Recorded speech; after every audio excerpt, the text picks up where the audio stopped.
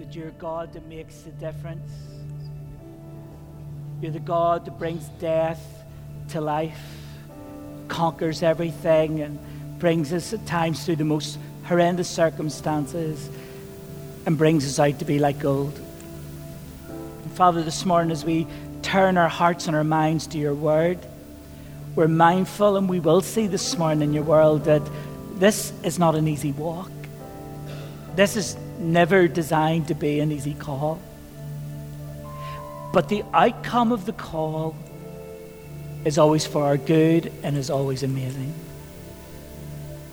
And Lord, I pray, as we have been in this season of being prepared to be people of commission, that as we prepare ourselves for this commission, that we go into it with our eyes wide open, but we will always remember the end goal, the end good, for your honor and your glory.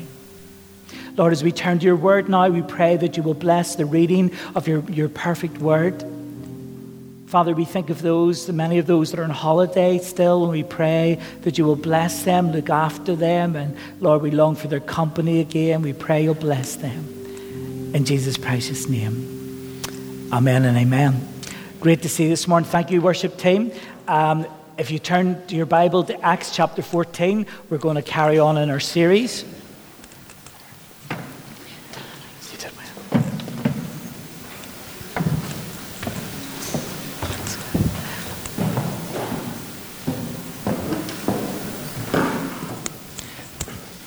Church, I want to read the full chapter this morning, and I do believe in the public reading of God's word, so bear with me, and let's read it together, chapter 14. And it says this: at Iconium, Paul and Barnabas went as usual into Jewish synagogue, and there they spoke so effectively that a great number of Jews and Greeks believed.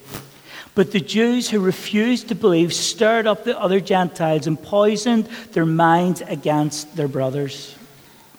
So Paul and Barnabas spent considerable time there speaking boldly for the Lord and confirmed the message of his grace by enabling them to perform signs and wonders.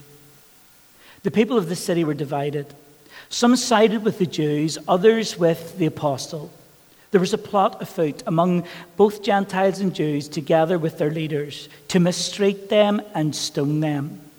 But they found out about it, and they fled to Iconium, cities of Lystra and Derbe, and to the surrounding country, where they continued to preach the gospel. Verse 8. In Lystra, there sat a man who was lame. He had been that way from birth and had never walked. He listened to Paul as he was speaking, and Paul looked directly at him and saw that he had faith to be healed, and he called out, "Stand up on your feet." And at that, the man jumped up and he began to walk. When the crowd saw that Paul had done, they shouted in Lycaonian language, "The gods have come down to us in human form." Barnabas they called Zeus, and Paul they called Hermes, because he was the chief speaker. The priest of Zeus, whose temple was outside the city, brought bulls and wreaths to the city gates because he and the crowd wanted to offer sacrifices to them. But when the apostles Barnabas and Paul heard this, they tore their clothes and rushed out into the crowd shouting, "Friends, why are you doing this? We too are only human like you. We're bringing you good news, telling you to turn from the worthless things and to the living God." And they made the heavens and the earth and the sea and everything in them in the past. He had all nations go their way. Yet he has not left himself without testimony. He has shown kindness by giving you rain from heaven and crops in their season. He provides you with plenty of food and filled your heart with joy. Even these words, they had difficulty keeping the crowds from sacrificing to them. Then some Jews came from Antioch and Iconium and won the crowd over. They stoned Paul and dragged him outside the city, thinking he was dead. But after the disciples had gathered around him, he got up and went back to the city. The next day, he and Barnabas left for Derbe. Verse 21, they preached the gospel in the city and won a large number of disciples. Then they returned to Lystra and Iconium and Antioch, strengthened the disciples, and encouraged them to remain true to the faith. We must go through many hardships to enter the kingdom of God, they said. Paul and Barnabas appointed elders for them in each church, and with prayer and fasting committed them to the Lord, in whom they had put their trust. After going through Pisidia, and they came to Pamphylia, and when they had preached the word in Perga, they went down to Attalia. And from Attalia they sailed from Antioch, where they had been committed to the grace of God for the work they had now completed. On arriving there, they gathered the church together and reported all that God had done through them and how he had opened a door for the faith of the Gentiles. And they stayed there a long time with the disciples, and the Lord will bless the reading of his holy word. Ivan, could I get these turned off, please? Thank you. Guys, in Acts chapter 13, we learned 4 things. We learned about those who sold out, those who bailed out. Remember Mark, who went back to his mother in Jerusalem. Those who were bought out. And unfortunately, those who lost out because they would not commit themselves to the faith. And here in chapter 14, we're going to see another picture of some folk and their response to the gospel. Church, we have been preparing ourselves over these weeks as we've looked at this series of Acts. We've been preparing ourselves because God has got a commission on our lives. The commission was always there. Sometimes just as church we forget it. And the commission is that we take the gospel outside of church. We go to our neighbours, we go to our friends, we go to our families, and we share the gospel of the Lord Jesus Christ with them. But we have to be realistic, church, this morning. And we need to realize, too, that as much as we want people to receive this good news, as we've received the good news, and we've enjoyed the good news, we've lived in the good news has been precious to us, we're not always going to get a welcome. We're not always going to get those that God will send us to who will respond to us the way we would want them to respond. I want to talk to you this morning about 3 groups, and it's a wee bit like A, B, C. So we've got our A, B, C this morning. There's 3 groups that you're going to see in this passage as we go through it. And the first is this: those who are anti to the gospel. Those who will absolutely fit you up. Those who will come against you because of the gospel. And then you've got the B, church. Those who are bitter against the gospel. And these are people who want the gospel to fit into their lifestyle, and because they don't give themselves fully to the gospel and they try to take wee bits of it to suit them and live in those wee bits, when it comes to hard times in their situation and in their life, because then they're not fully committed to the kingdom of God, they can't stand. And then they become embittered against the gospel because for them it didn't work, but for them they didn't truly commit. And then here's the last one, is our C. And it is those who are committed Christians. Those people who really fit around the gospel. The gospel fits into their life. The gospel is their life. They take it as it says and they live out God's word. And that's why they see things happening within their life.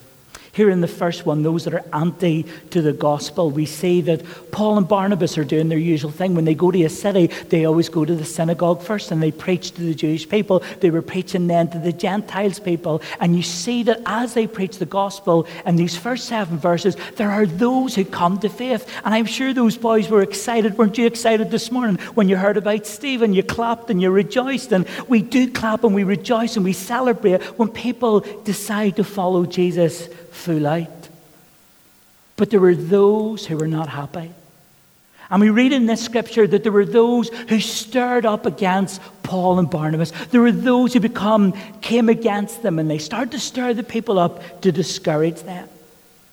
And you know, friends, when you get sold out, see, when you click in and you realize that, you know, when you get saved, you weren't just saved for a ticket to go to heaven, but actually you were saved for purpose. That God wants to use you to reach out to other people. And when we hit the autumn, friends, we're going to put in some of our practice, and we're going to, in the autumn time, we're going to go out. Now, some of you will do that in an invitation way. Some of you will do it in a confrontational way, that you have no problem going and knocking on a door. Not for everybody, but for some of you, that's your thing, and that's fine. For some of us, we pray people in. For some of us, it's through relationship and building up relationship. But in the autumn time, as we consider how best we can reach around, I'm going to say this to you. Be aware. You're going to get opposition in your life. And do you know why you're going to get opposition in your life? Because the enemy of your soul does not want anybody coming into freedom. And that opposition may come from the strangest of places. It might come in your home life. Maybe those people at home that will discourage you. And you know, sometimes even as believers, not thinking about it, we can discourage each other. I'm going to have to pay my sister not to tell my mother this. But you know, I remember years ago coming home from a meeting and I was on cloud nine. I can't remember what the meeting was about, but it was an amazing meeting. And I come home and it was full of energy. And I mustn't have done something that I should have done. And of course, mother, you know, as mothers sometimes do, had a wee word in my ear. And it was like it stole all the joy that I had felt that night in the service. And sometimes, church, we get it at home. A discouragement, but that discouragement is to try and to stop us from going on to what God has got for us to do. The enemy's smart. He will hit you with everything and anything to try and stop you go on in that calling that God has in all of our lives. Maybe your discouragement may be in your workplace. That might be even from the point of view, it might not be that at the tea table, at time when you're coming in and maybe speaking about what God is doing in your life, it may not be people mocking you from your faith, but it might even be more subtle in the fact that you get so involved and overwhelmed with what you have to do, it seems like you've no time to do anything else. Friends, in our world today, we need to be pre-warned that our world is getting harder. Our society is getting harder. Do you know our wee nation? Our wee gospel-loving nation? It is going to get so much harder for us to share the gospel.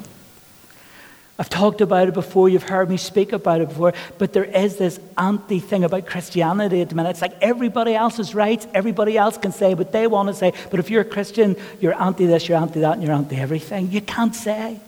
There's freedom. It seems like there's freedom of speech for everybody else in this world, bar God's people. And church, it will get harder for us, even in this life, in this society, to be able to share our faith. But we need to take a note out of these boys' book. If you look there in verse 3, even though these men got opposition, they stayed there a long time. They stayed with it.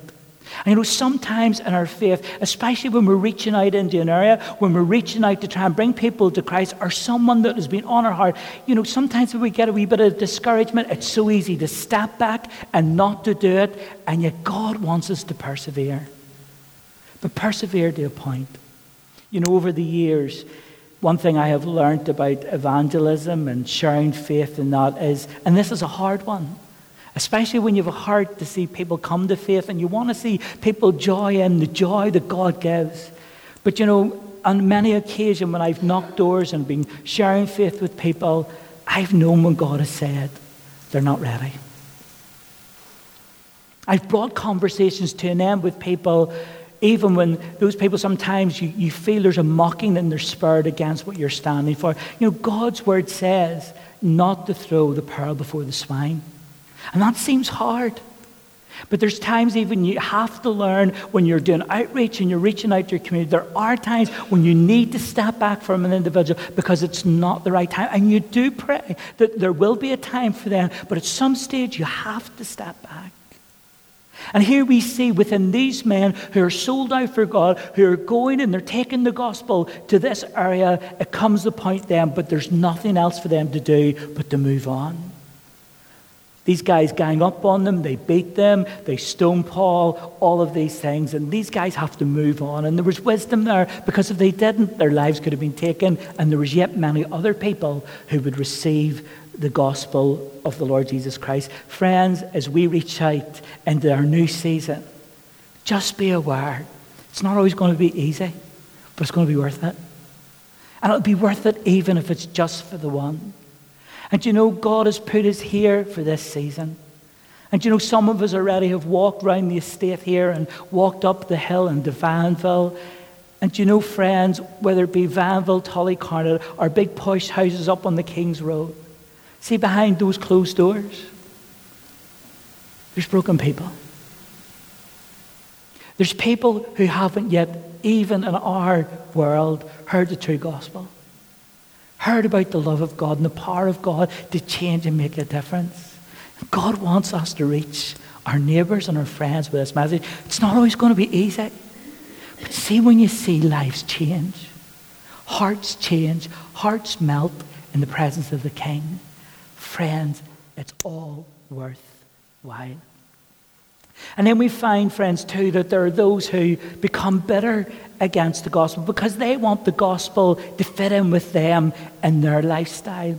You know, in Lystra, when these boys go to Lystra and they do the miracle with this guy who is lame or disabled, and they see this happening, they get all excited that these two men are powerful and they've come and they're able to bring healing. They wanted the healing, they wanted the blessing, but they didn't want to hear about a crucified Saviour. And you know, we live in a society today, I don't know if you've noticed this, but you know, it's nearly like it's a pick and mix now today. Some people take a wee bit of Buddhism, and they'll take a wee bit of Krishna, and they'll take and they add it all to their lives. It nearly becomes a fashion statement, you know, and it's great that people in the public eye, especially actors and that, when they come to faith, you'll maybe see people saying, oh, they're a Christian now, and I'll come to faith. But so often, they're following the man rather than following the Saviour. It's like a fashion accessory. And here, these people, there's a history to why they latched on so much to Paul and Barnabas. You see, legend would have it that Zeus and Hermes wandered their land. They wandered their land looking for rest and shelter, and they went to thousands of homes and asked people would they allow them to come in, and they wouldn't let them come in. But they went to this wee old man and woman who had this wee old shack and asked them could they stay there, and apparently this man and woman let them in, and they turned the straw shack into a marble and gold palace. And the old man and the old woman became evergreen trees outside this palace. So then you have Paul and Barnabas coming along, and Paul and Barnabas does this healing. What do these people do? They revert back to this legend. Now Zeus and Hermes have come among us once again. They're coming and they're doing these great miracles. And what they were saying was, these men are our gods. These are our gods. And they wanted to worship the men instead of the Saviour these men represented. Their hope was in the men, but they didn't want to hear the message of a crucified Saviour. They wanted the glory, they wanted the wealth, they wanted best. They were maybe thinking to themselves, well, if we set these men like this man and woman years ago, we're going to get homes of gold and marble. But they didn't want to take up their cross and follow Jesus. And yet today there are so many people, they want the blessing of the gospel, they want the healing of the gospel, they want the love of the gospel, but they don't want to take up their cross and follow Christ. And because they mix and they match, they take a wee bit of the gospel here and a wee bit there. And when they hit hard times, and Jesus says, you're going to have trouble. You have to pick up your cross. And when they do that and it's not working for them, then they turn their backs. They become embittered against the gospel because it's not working for me. But the Bible calls for all of us, and even in church this morning, it's a reminder to us all. Are we willing to take up our cross and follow him? Are we willing? And we can sing it so glibly, no turning back, no turning back. I've decided to follow Jesus. But is that our heart? That we continue to follow the Lord Jesus in the midst of it all? That was the people's thing. But you know, there's a flip side of this as well, where this situation could have also gone so wrong. Way back when I went to Bible college, one of the things that we were warned about was glory. Watch out for the glory. Not meaning watch out for God's glory coming. But sometimes in ministry, people, when things happen and God blesses in the house and people are getting saved and people are getting healed in touch with God, sometimes it can go to those who ministers to their heads. And they think it's all about them. And then people get latched on to them. And sometimes there's a need within people to think they need people to need them. And these Paul and Barnabas were so wise because, as we see at the end of this passage, they always continually reflect everything that happened to God's glory.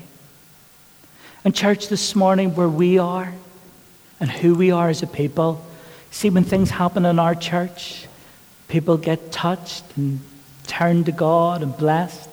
People get healed. Do you know where their glory goes? It's not to the platform, but it's to the King. And that's where our focus should always be, because it's God that does the saving. It's God that does the healing. It's God that does the changing. It's not to do with man. How many of you have ever seen the film Anton Fisher? Anybody else seen the movie? Just me?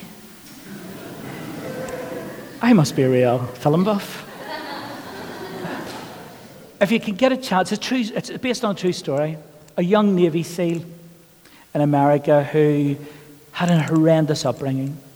He was his father was murdered, his mother abandoned him. He was brought up in a so-called Christian home, and the woman that brought him up beat him, called him all sorts of names, absolutely messed the wee fella up. And when he got into the Navy, he had absolutely all these anger issues, kept hitting people and fighting with people and all of this. He sent, as part of punishment, to see the psychiatrist, Denzel Washington, a really good movie.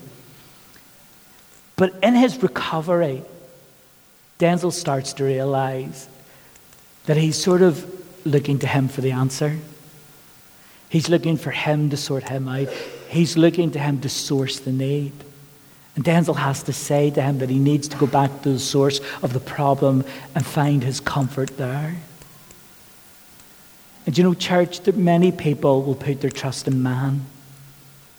And that's why some people then become embittered in church life, because their hope goes to a man or to a woman rather than the King. It's only the King of Kings and the Lord of Lords who can heal us. It's only the Lord who can touch us. Man will let you down, but God will never. And that's why our trust always needs to be upon the Lord and not upon people, because that's when we become bitter, by being let down by people, where the Lord will never, ever let us down. And then finally this morning, church, there are those who become and are committed followers of the Lord Jesus Christ. I like the way Paul speaks to those people in these last few verses. He says it as it is. Although he comes to encourage them in Antioch and to build them up and to encourage them in faith, he also says this to them, that they would have to walk through many afflictions. They would have to walk through many hard times. Do you remember David was here a few weeks ago, and David talked about Christine Kane's book, Unexpected? I've just finished reading it. Guys, I'm not kidding you. It is a worthwhile book to read. The enemy will throw everything and anything at you to get you off what God has for your life. He will bring so many unexpected troubles into your life, but times we need, church, just to keep that focus, to realize that God has a plan and a purpose for our lives. But there are two things here. One is this. Friends, when we share the gospel with people, when we give people hope, when we tell people that God loves them and God wants to save them, do not make the gospel out as when you give your life to Jesus and he deals with your sin, life's going to be hunky-dory. Because it's not. Life just got harder. Life just got harder. And the enemy will do everything to take you out, to stop you sharing that freedom of other people and get other people into freedom. But we have to be honest with people and say that the Christian life is a difficult life at times, but it's an amazing life as well when you see the end of the game. When you know that there is blessing ahead, and you know that God is with us each step of the way, and you know that God will bring liberty and freedom. It's definitely a hard walk. There is no doubt about it. Especially sometimes when we feel that we've been crushed. I pray God will give every one of us a spirit of Job. He gives and he takes away. But blessed be the name of the Lord. And maybe today, church, you're here. And you love the Lord with all your heart. But it just seems to be that the more you try to do for God, the more the battle rages. But you know, Job said this: I know my Redeemer lives. I know my Redeemer lives. Church, no matter how hard it gets, keep the focus. And you know, the lovely thing in this story is this: they went to Antioch to strengthen one another. And sometimes we just need the arm of a brother and sister around us to say, you're doing okay. You're doing better than you think. Can we be that church? Can we be that people? That as we go out to do what God has called us to do, people on mission, people with a commission, to see men and women one, that this building is not big enough for us. And all the ups and all the downs, will we choose to be the people who will put our arms around each other and encourage each other and say, you're doing better than you think you are. Sometimes the house of God can be a war zone because the enemy wants it to be that way. He wants to bring negativity, division, and all of those things. And again, it's just he doesn't want us to reach what God has called us to do.